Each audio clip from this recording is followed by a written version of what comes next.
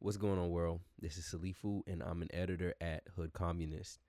Typically, on one of these episodes, things would kick off with a little bit of music, and you'd hear the typical monologue, probably Erica telling you about how twice a month the editors of the blog get together to discuss current events, da da da da da. Well, this episode is a little different because about 10 minutes into our actual Telegram session last week, I realized that we weren't actually recording. But it would not be a good idea to just forget what was mentioned in those 10 minutes or so that we did not record, because this week's episode is a very special episode. It's based on the Telegram chat that we had recently about NATO.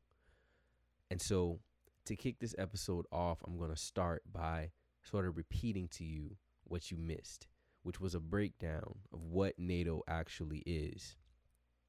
So in order to understand what NATO is, I want you to just imagine the worst person that you know. Now, imagine if that person made a solidarity club and the members of the club were the next worst people you knew. That's NATO. Okay. So after World War II, former high-ranking Nazis who orchestrated the Holocaust, as well as French, British, and American imperialists responsible for genocides in Africa and Asia, came together and decided they needed a support group. After being whooped to hell by the Soviet Union, these forces linked up with a mission to combat the Soviets, who were out on a mission to create a new world order. This led to the creation of NATO. NATO stands for North Atlantic Treaty Organization. It is a criminal military structure whose only purpose is providing the military basis for the maintenance and extension of white power around the world. Keep in mind, NATO's goal was not to only combat the Soviets, but also to advance the growth of international finance capital, aka imperialism. NATO is a white supremacist capitalist organization comprised of 30 countries who are all committed to upholding colonialism either by virtue or by force. The scariest part about NATO as an organization is that it's like the family in your town that likes to jump people. 30 countries, all bound to assist each other in war. 30 countries, all bound to descend on your country if they ever decide it's your turn to get the smoke. During the Cold War alone, the U.S. directly helped stage or fund at least 70 coups or regime changes around the world. Following the illegal dismantling of the Soviet Union, there was an understanding that since it no longer existed, there would be no need for NATO to exist either. But here we are in 2022, and NATO has only gotten bigger and stronger. An alliance once only made of Belgium, Canada, Denmark, France, Iceland, Italy, Luxembourg, the Netherlands, Norway, Portugal, the United Kingdom, and the United States.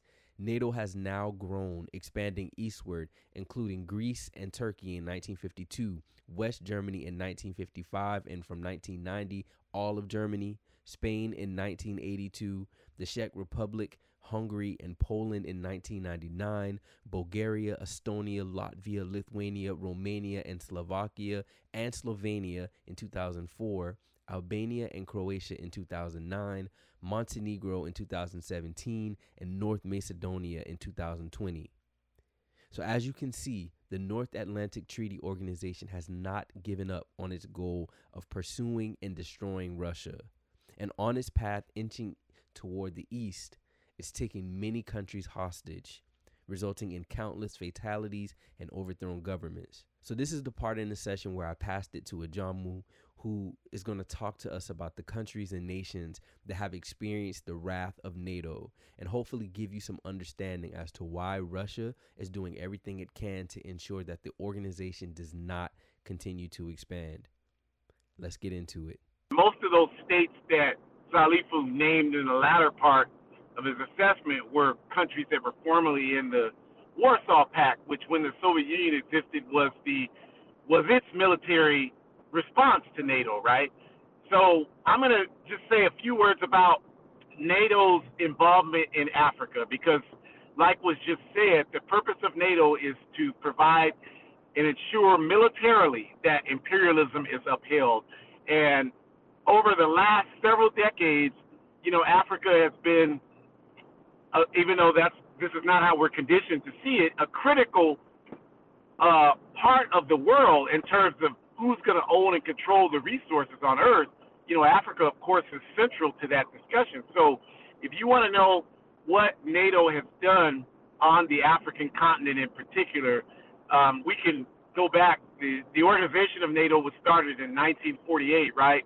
As early as 1960, NATO played a decisive role in helping destabilize the Congo. The Congo was in the midst of independence. The National Congolese Movement, Patrice Lumumba were moving. The then known as Katanga region of the Congo, which today is known as Kinshasa. It's the world's largest or most prosperous area in the world for mineral resources, natural mineral resources, diamond, gold, uranium, coltan to make these devices work. All of those things are found in plentiful supply in Kinshasa. So the imperialists were certainly not willing to let Kinshasa or the Congo go. So when they engaged in this frame up to undermine the National Congolese Movement and Patrice Lumumba, NATO was the critical force that turned the United Nations troops, which were made up primarily of countries within NATO, against the National Congolese Movement, and that left the few independent African nations like Ghana under Kwame Nkrumah, Guinea under Sékou Touré, Mali under Mobito Keita, that left them basically naked in terms of attempting to try to have some level of morality in how the situation was handled. And if you know the history, the imperialists got their way, and the National Congolese Movement was undermined, and the Congo went the way it's gone for the last 5 decades. But none of that would have been able to happen without NATO's direct involvement in sabotaging the Congo. And if you go forward from that, 6 years later, the overthrow of Nkrumah's government in Ghana was certainly something that was backed by NATO. Even though it was primarily a non-military action, there was always the potential of military force needing to be used to crush the forces who were trying to stop the CIA-backed coup attempt that was successful in Ghana. And then going forward to 1970, NATO played a decisive role in backing Portugal's invasion of Guinea in November of 1970. And the reason why Portugal invaded Guinea in 1970 is that the Democratic Party of Guinea and Sékou Touré at that time were one of the safest places in the world for African liberation movements. And the African Party for the Independence of Guinea-Bissau, founded by Amilcar Cabral, was based in Guinea at that time and was receiving training and was using Guinea at the permission of the Democratic Party of Guinea as a launching base into its liberation war to remove Portugal from its colonizing position in Guinea-Bissau. And so NATO backed Portugal in that invasion. They actually were the ones that approved it because they wanted to get rid of the Democratic Party of Guinea, the African Party for the Independence of Guinea-Bissau, and any African in Guinea who was dedicated to liberation. And that's why Kwame Nkrumah's residence, because at that time he was the co-president of Guinea, was bombed. Even though he was not there, he had been evacuated. His residence, Villa Sealy, was bombed at the instructions of the NATO High Command. And then if you go forward to, all of the events that occurred in Africa throughout the 80s and 90s, the proliferation of Zionist activities throughout Africa, which, we've talked about a lot in these sessions, all of that was undersigned, supported, and carried out by NATO forces. And then I'll just say, lastly, the complete devastation of Libya in 2011 was done specifically under the auspices of NATO, because what happened in Libya is the effort was to undermine the Libyan Arab Jamahiriya, the government of Muammar Gaddafi, and to do that in a way that exercised the strategy that was used in Nicaragua in the 90s of bombing the people into bombing the people into starvation, to the point where the people would say, we want a different government just so they could get something to eat, because you'd have these sanctions and these daily bombings. So that was the strategy they used to undermine the Sandinistas in Nicaragua in the 90s. And so they employed the same tactic in Libya in 2011. All of the countries that Salifu mentioned engaged in daily bombings of Libya. They took turns. Today it was Britain's turn. Tomorrow the U.S. The day after that it was France. All those other imperialist countries. And they bombed the country into submission so that at a certain point people just wanted the bombing to stop. And if it meant getting rid of Muammar Gaddafi, then that was what it meant. And people were saying they wanted that to happen even though they had received free health care under the Libyan Jamahiriya. They had received free education under the Libyan Jamahiriya. The Jamahiriya had built the great man-made lake in the Sahara Desert, which made potable water for millions of residents who live in and around the Sahara Desert, an impossible feat before it was accomplished. NATO planes bombed those ducts and those dams into submission so that that water facility no longer exists today, you all. And our people all throughout the Sahara Desert are back to not having clean, fresh, healthy water to drink and use, specifically because of NATO's bombing in those areas. And of course, they were able to use drone technology and satellite technology to actually locate Muammar Gaddafi, who was traveling through the underground drains. And when they found him, NATO bombed him into submission, bombed him to where they had to come out, where they were captured by the reactionaries, and he was killed publicly on international television. A barbaric act. So without question, if you can study NATO's work all over the world, but if you look at it specifically in Africa, and there are many more examples just in the 5 that I've given, then you can see clearly that the role of NATO has always been and always will be the military subjugation of the world for imperialism at all costs to the rest of us. Thank you, Ajamu. I see that Kayla has their hand. So before we move to, oh yeah, I'm gonna let Kayla speak. 1 second.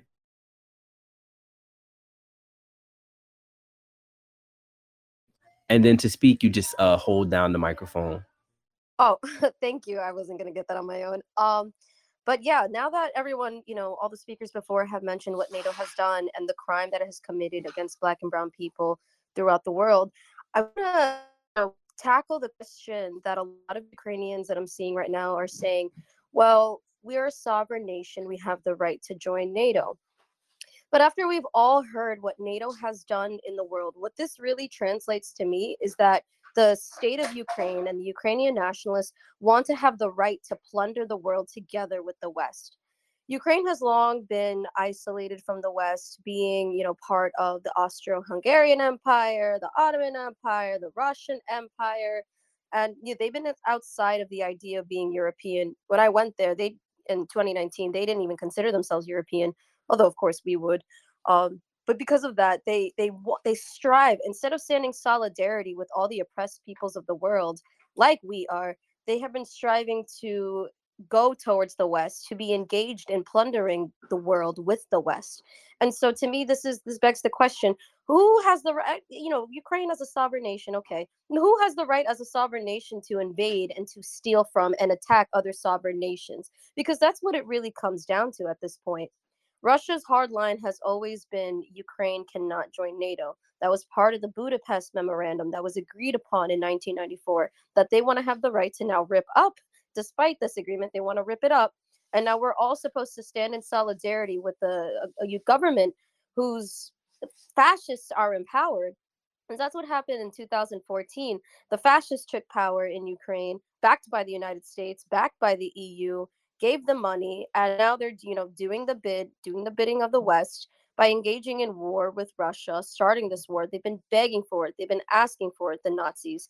And really, they're holding the Ukrainian people hostage against all of us. And so, to see all this media, this war propaganda on our news, asking us to go fight for Ukraine, to go stand in solidarity with Ukraine, when Ukraine's leaders, they look at how they look at the Russian people, their own, people, they're Slavic people. The majority of Russia is Slavic. Look at how they look at Russian people who are part of their same ethnic group. They call them vermin. They call them barbarians. what do they think about the rest of us? They don't think too highly of us either. Why should we stand in solidarity with a fascist regime that wants to aid in the plundering of our countries and subjugate our people? It makes no sense for us to stand against them. And so, ultimately, we don't like war. We know that war ends in the lives of millions of civilians, but at the same time, this is a war against a state that has been fascist for the past 8 years, that has been controlled by neo-Nazis.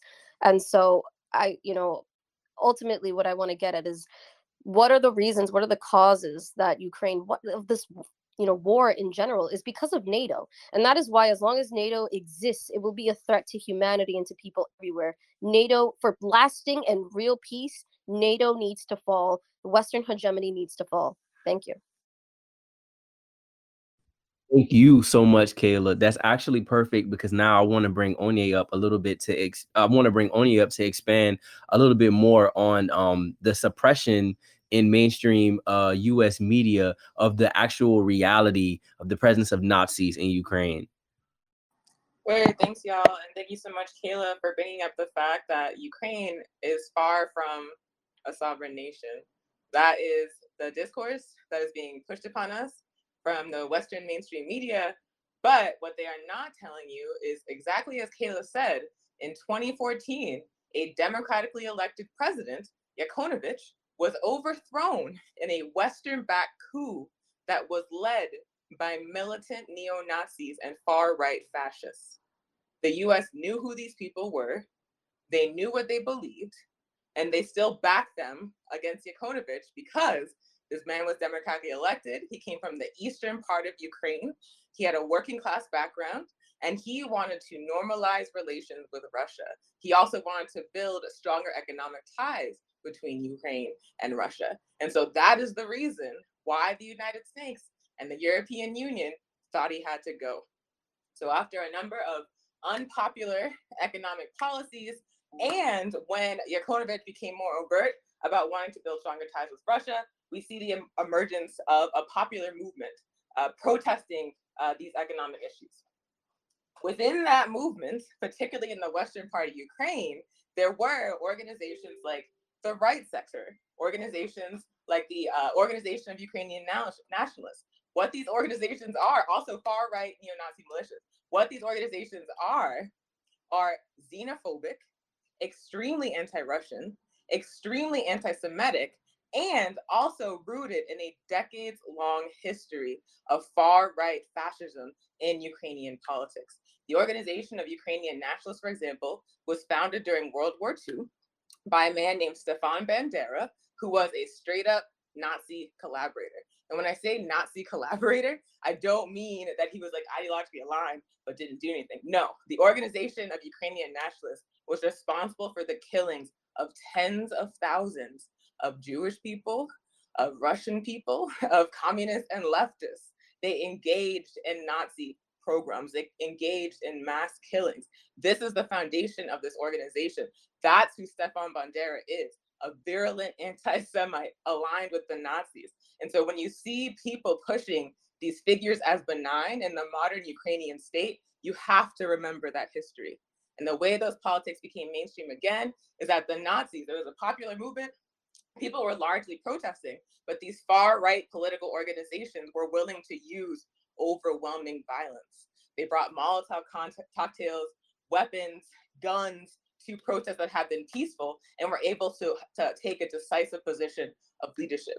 The United States saw that. They saw their chance to get this leader out, Yanukovych, who wanted to align more with Russia, and put in their own guy. And so they deliberately backed the neo-Nazis and the fascists. And again, they knew who they were because these organizations have a decades-long history that the US was aware of. So eventually they were able to force Yanukovych out through the overwhelming violence in an unconstitutional move.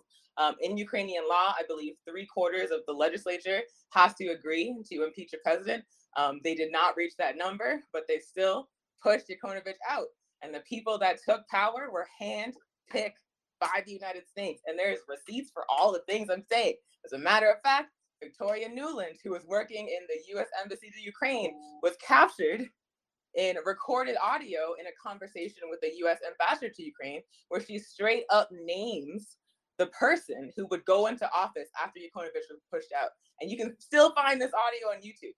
So these people knew these were Nazis, saw their chance to get at a pro-Russian leader and put in place a leader that would be willing to align with the West, would be willing to open up Ukraine's economy to privatization, would be willing to align with the IMF and put in place structural adjustment programs. And so the US chose to work with and empower Nazis in order to allow that to happen.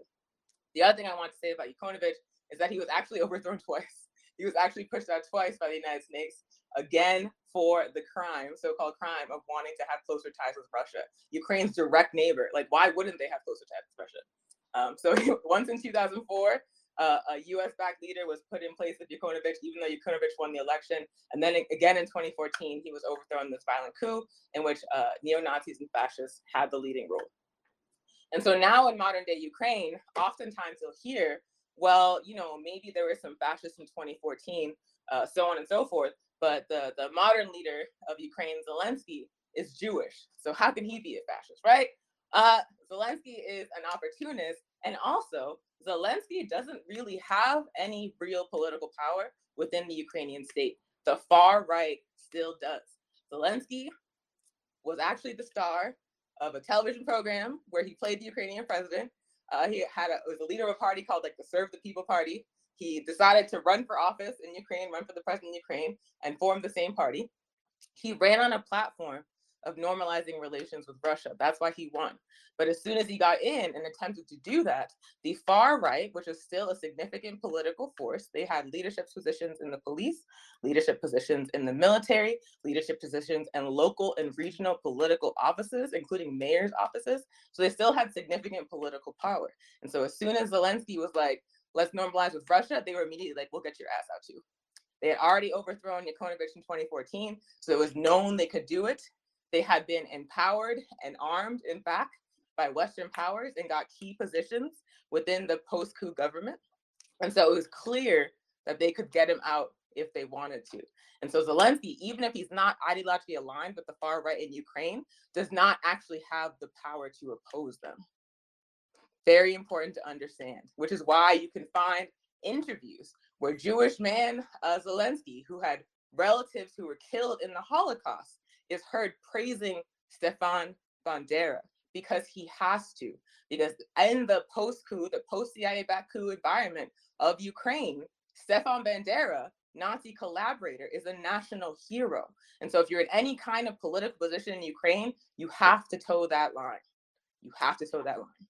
And the last thing I want to say is that there's been a lot of discourse about the Azov Battalion, which is an openly neo-Nazi military regiment within the Ukrainian National Guard. They are official regiment of the Ukrainian National Guard.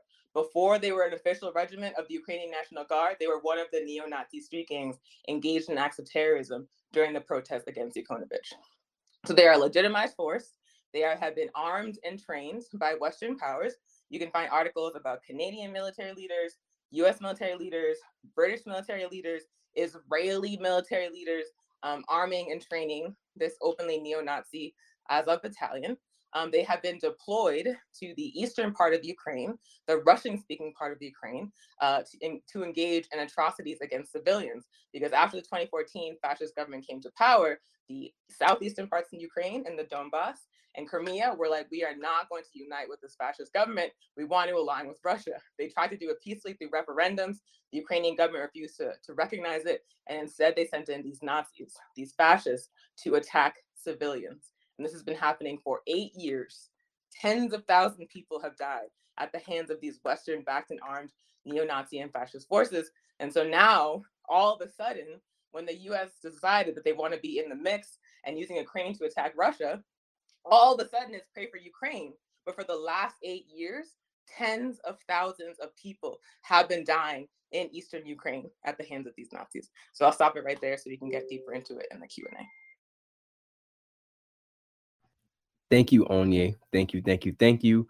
And so last from the editors, I want to bring up Erica to talk to us about why it's important for us to be ideologically clear as fuck when it comes to where we stand on this issue, because like I mentioned as we were beginning, US media is cooking up all kinds of distraction and deploying all kind of moralistic arguments, as they always tend to do when global conflicts arise. There's a lot of information out there to confuse you and to get you thinking and talking about things that are not relevant to a position that you can take as a person living in the global north. So take it away, Erica. Thank you, and I appreciate all the context that was given, especially around NATO. There's a lot of confusion, primarily because I think that people are trying to get into the weeds. Um, I know we talked about dialectical materialism before, but I think it's very important that people not do these binary, good versus bad, or take into those positions. But then one thing that's really like popping up primarily is Russia imperialist, right? Because we're supposed to be anti-imperialist. So what position should we take? So we're often hearing online now that this is an inter-imperialist war, or a war between two imperial powers in regards to the NATO alliance and Russia today. So leaning on Lenin, imperialism is defined as the highest state of development of capitalism. So under imperialism, each major power carves out their niche in the world to exploit while maintaining the need to expand and expand and expand. So this means worldwide exploitation and oppression of non-imperialist nations like the third world. So while on one hand, Russia is woven into global value chains as labor reservoir and commodity supplier, as a capitalist nation, they are not imperialists. And we need to really understand that, because they are neither secure in a core position in the international division of labor, nor particularly help other states do so. And there's an article entitled "Is Russia Imperialist?" And the writer says, quote, "Russia can be ranked as one of the world's most powerful states only based on its military strength. Economically, it shares the characteristics of, of a not advanced capitalist state, but of one of the capitalist semi periphery. So it plays very little part in the quintessential imperialist activity, which is the export of capital to the periphery and the extraction of profit from developing countries' labor and resources. So Russia's finance capital is small. Its imports predominantly raw materials. Its industry weak. Its multinational corporations minor. Its economy plagued by low labor productivity, end quote. So, despite what's being said, Russia is not a player in the dominance of monopolies and finance capital, nor does it export or nor does the export of capital play any important role, and that is the difference.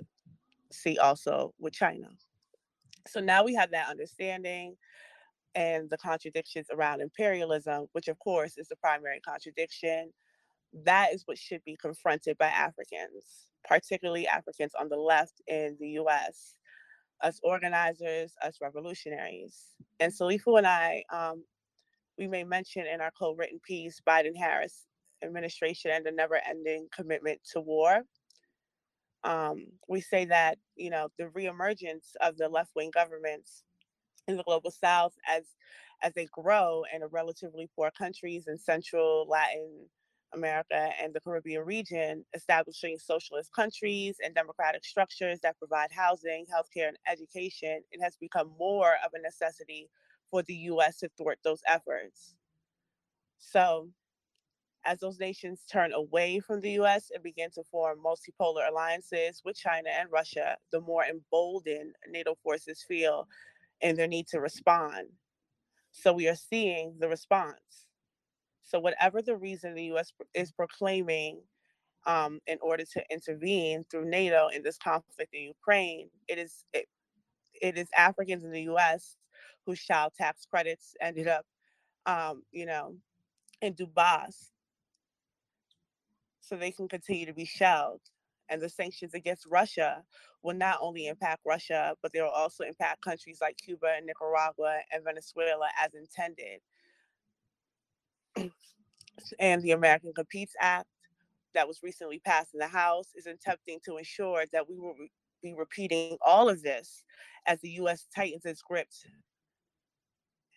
with the Build Back Better funds to go towards antagonizing China with Taiwan.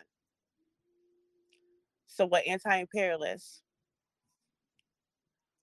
should be doing is understanding, while we are familiar with the line, no investigation, no right to speak, that being familiar with that has not translated into any sort of practice.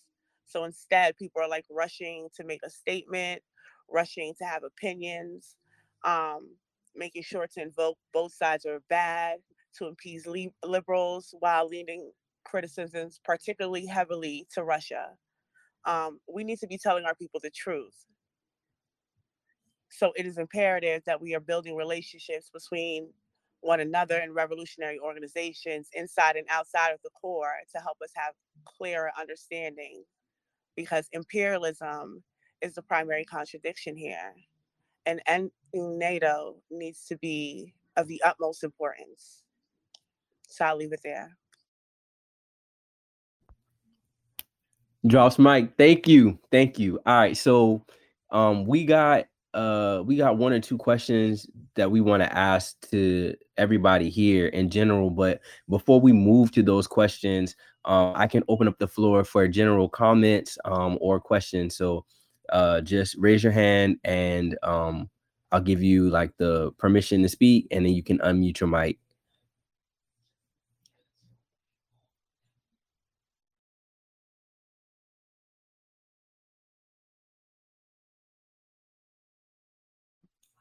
All right, Queen Kier, it's on you. So I just wanted to quickly adding on to just how Ukraine is more aligned with like neo-Nazis and fascism. There was Africans in Ukraine that were in Lviv, and they were saying that they were being left to be the last people on the buses out of the city. So they allowed children, women, white men, and then Africans were last, and they were holding them up at the Ukraine-Poland border, and police were not allowing them to cross and keeping them there, and a lot of them were stranded in the cold for 2 days. So even within Ukraine, it's I can't stand with them because they are not treating our people with respect or humanity or anything of that nature. But that's all I wanted to share. Thank you, and I think that's more than fair, Queen Kier. Jamila, I'm allowing you. You can unmute and go. Jamila, sorry. Yeah. This is interesting. I've been having conversations about this a lot in particular circles, but I actually had a therapy session today. And I'm a person, if I don't know you that well, I don't really open up. And she asked me, well, what do you things you like to do? And I said, write, reading, whatever. And she tried to dig in a little bit more. And this is our first real session. And I said, actually, I'm just going to be very honest with you. I'm an anti-capitalist. I'm an organizer. And I began talking about how this country is trash, the NATO involvement in Libya, in Ukraine, etc. And she was actually pretty receptive to it. So I think, just in my experience, I don't know this if this is everyone's experience, but in talking about this, I feel like because of the lack of knowledge that exists, when you actually do have some knowledge, people tend to be receptive to it. So I think we should definitely be consistent in this and gain as much information as possible, be honest about it, be open about it, and know there is another side that's not being reported. So I just wanted to say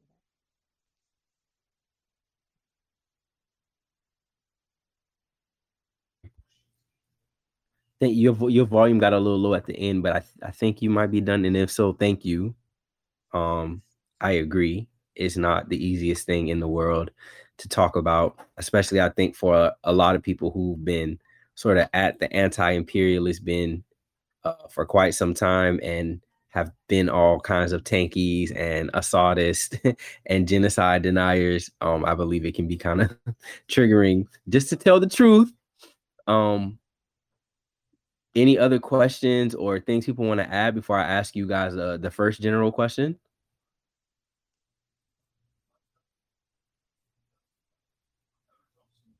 Cool. Well, the question that I had actually, I feel like is related to what Jamila was saying. Is that how can we as people with a radical African perspective be more effective at pushing through this message clearly to our people? Thoughts?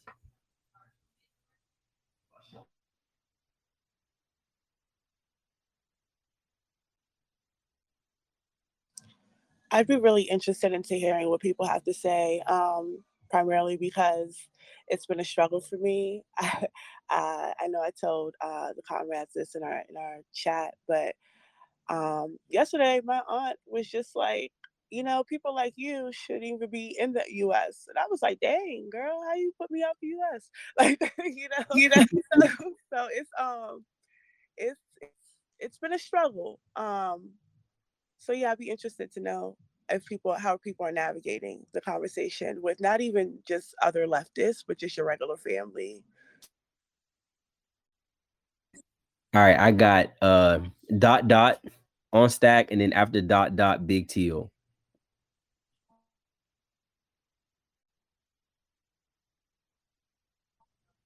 To speak dot dot, just hold down the mic.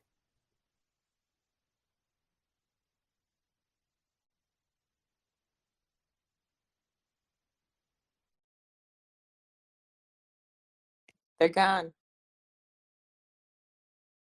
All right, big teal, you got it.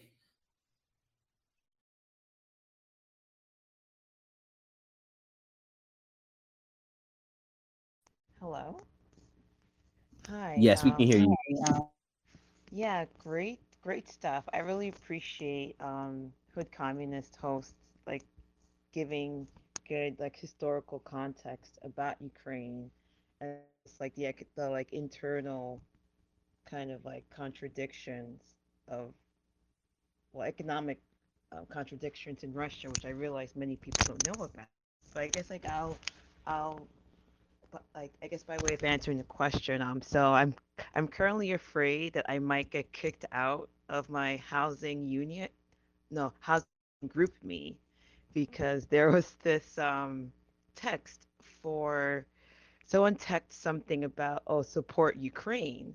So I take a look at the picture and it says to send like I guess like gauze and like medical aid and clothing and I almost freaked out because I'm freaking out because I have so many questions about who is this person asking us as a group to support? Is it Western Ukrainians? Is it Eastern Ukrainians? And there's no specifics. And I know that if I say something, my fear is that people are going to be mad, like that person, or maybe people who align with that, maybe not knowing the the like political specifics in Ukraine. And so what I did in this moment, I just had to ask, like, which part of Ukraine are you supporting? And I brought up like the Azov Battalion and their role in the 2014 Crimea conflict and who was supporting them, and about the Minsk agreement that was violated and NATO's expansion and the whole things like that. And no one has responded back. But even if I do get kicked out, I am very proud that I did say something only because I'm just asking questions, right? And I think what I hope I don't know what I wrote is that it got people to think like, oh, what is the Minsk agreement? What does the Berlin Wall have to do with, the agreement between NATO and Russia and things like that? And so I guess right now, at the meantime, I guess when I do have meetings, I do try to speak these things, but also let people know where I do get them.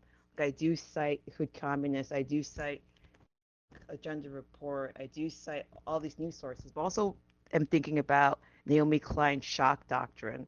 And I used to like her, and she does a really good job about shock doctrine that was used in Chile's Pinochet era in in Russia as well, and how the oligarchs that people complain about now in the West emerge out of that context, right? Russia has gone through structural adjustments as well, and we complain about inflation in the United States 3%, and I agree, but in Russia it was 200% plus of inflation.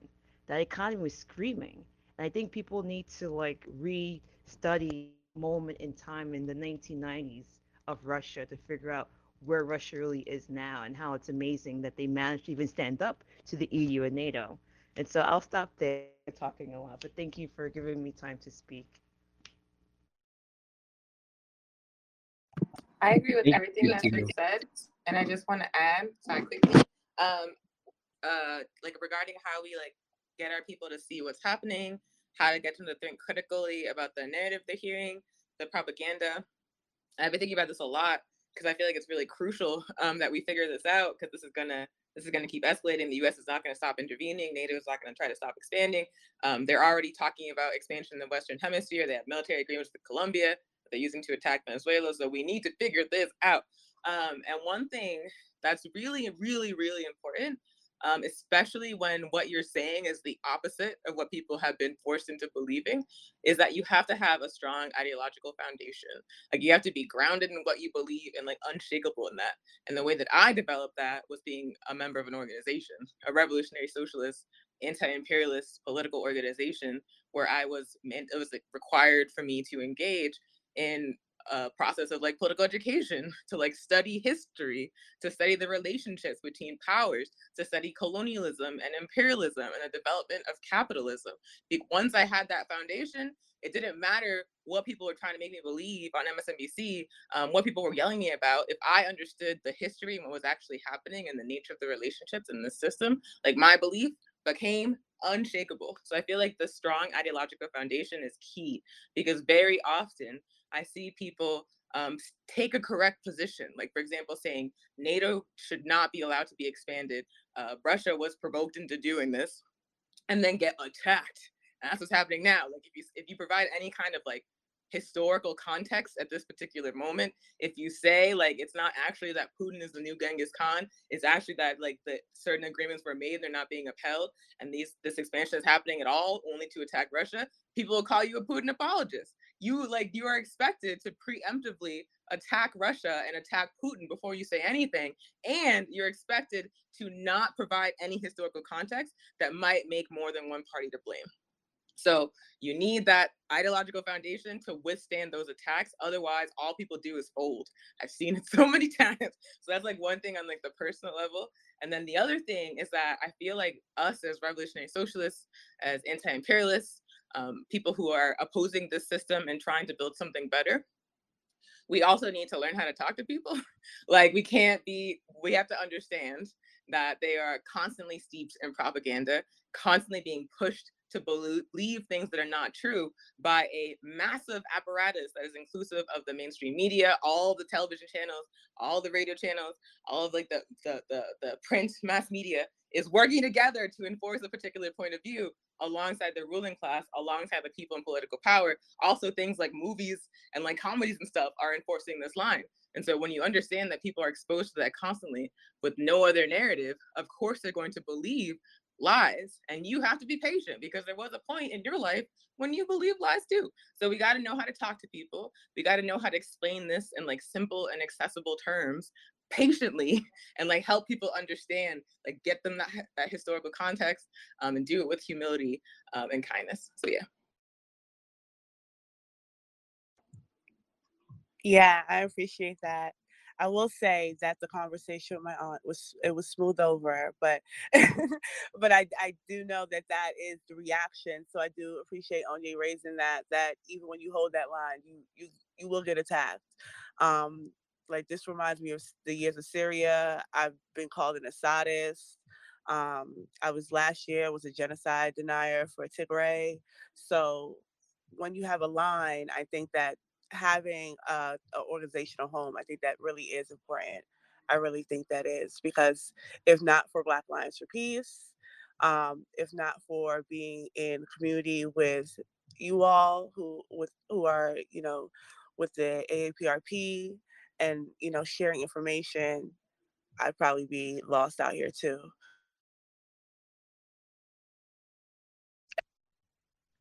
Thank you, Erica and Onye.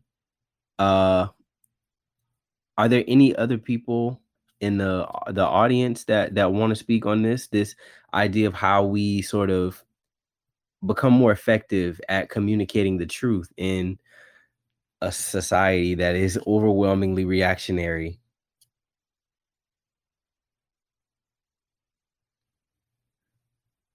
Any advice you have, Ajamu? You know, we always look to you. Say, I'm sorry. Repeat that again. So yeah, we're asking for advice about how, how us as people with like a radical African sort of perspective push through the noise of the reactionary society and reach our people effectively with the truth. Yeah, I mean, I don't think that there's any magic formula. I think Onyesamu laid it out perfectly. Like we just have to learn how to, and all of us have skills and are good at doing this, but how to make talking about these types of things something people want to do and use creative ways to make people interested. And it's going to take a lot of patience because we're going up against a massive Goliath machine. But I think that's it. I don't think there's anything else to it. We have to just be able to be talking about this stuff when you're around your family and friends. Bring it up. What do you think about what's happening in Ukraine? Oh, it doesn't have anything to do with us. Okay, yeah, that's true. It is Europeans, but it does have something to do to us. And why do you think I would say that? And just, you know, I think a really good tool is open-ended questions. Don't tell people how they should see it. Just ask them repeated open-ended questions like, why do you think it's something we should care about? Why do you think you feel that way about it? Something where they can't just say yay or nay, but something where people have to think. And I think that's the best we can do. Thank you, Ajamu. Something that I've found useful in considering how and when I open up certain topics is thinking about time and location. So I think one thing that a lot of us as socialists, a lot of us as leftists, a lot of us as people who have kind of started the process of peeling back the veil of society and really speaking truth about the things that exist in our world is we sometimes I think about ourselves as people who are supposed to sorry we think about ourselves as people who are supposed to uh save every single person that we have a conversation with in that very first conversation that we have. And if I don't convert you the very first time we talk, then either you're stupid or I'm a failure. When in reality, when Onye speaks of patience, I think something we all understand is that sometimes our awakening to certain things happens over multiple touch points. It wasn't just that one conversation. It was that one conversation in combination with a meme I saw on Instagram, in conversation with a thread I saw on Twitter, in combination with something that happened to me when I went to the grocery store that made the light bulb come on. And so I think we should start thinking about ourselves more like touch points, right? So like if I'm having a conversation with you about this thing, let me think, before I lose my mind and before I go off, what is like the one thing that I can say to you or I can ask you if it's that open-ended question, if it's this statistic, if it's this story in history that you never heard of that could evolve as you go throughout your day or your week or your month and eventually start to make sense for you. And then the other thing is time. So, if you're talking to somebody that does this person do well with confrontational conversations in public? Like, should you be thinking about how you can get them to the side, or do one-on-one conversations like intimidate that person? And would it be better to have the conversation in like a group setting? Like, I think these are all things that we can consider if we're dealing with people who we have a little bit of familiarity with. So anybody else want to add on that? that part? Yeah, so I wanted to add that so I'm a professional in behavioral analysis. So I am very interested in the behavior patterns that are in colonialism and imperialism. And of course, there isn't much research that's done on it because a lot of the research is funded by white folks and they don't really want it researched. But we know that among folks that are oppressed, there's intergenerational trauma that is passed down through the DNA, and it's expressed in many different ways, from mental health issues to physical health issues, but also it strengthens the pineal gland, which is a part of our brain where we're able to connect with other living beings, and it's strengthened to just protect us, and that's why we tend to have better intuition about negative energy and stuff like that. But there's got to be some elements of psychopathy that have been passed down from what these colonizers' ancestors have done, and just the continuous disregard and lack of accountability and how that is passed down. So, I think that like narcissism is a very mainstream thing that's a part of our culture at this point because of how, colonialism has kind of taken over a lot of our cultures. And the patriarchal element too plays into the narcissism. But just understanding like what narcissism is and how to talk to people when they get into those types of behavior patterns. A lot of times when you talk to people who don't understand about things like NATO, but then also just about racism, white supremacy, all of these things, I'm always counterattacked with the method, which is what like a lot of, it's a narcissistic type of behavior pattern where it's like deny, attack, reverse victim and offender, and just like understanding those behavior patterns and how to talk to people when they get into those mindsets, because it's really hard for someone who's empathetic to be in those conversations where you're attacked like that, because morally we don't understand where that's coming from. And Dr. Robini on YouTube really helps me understand how to have those conversations, and I think it's a really useful tool. So I just wanted to share that. Thank you for giving me the time. Thank you. Thank you. So yeah, actually I'm gonna leave it at that question because I feel like it was an effective question, and I really like the engagement that we got there. And so I also just want to sort of emphasize that, even though these conversations are difficult to have and we need to be strategic, I think in organization and thinking about the ways that we have them, we have to have them. We have to raise the contradictions, even though they are uncomfortable. We, living in the global north, don't have the right to avoid taking these stances and trying to spread this consciousness. So I genuinely wish everybody that's here as a part of this conversation the best of luck as you guys embrace this challenge that Hood Communist and our various organizations that represent the organization are placing upon everybody here, which is to take up the challenge, to have the difficult conversation, to talk about why NATO has to be defeated.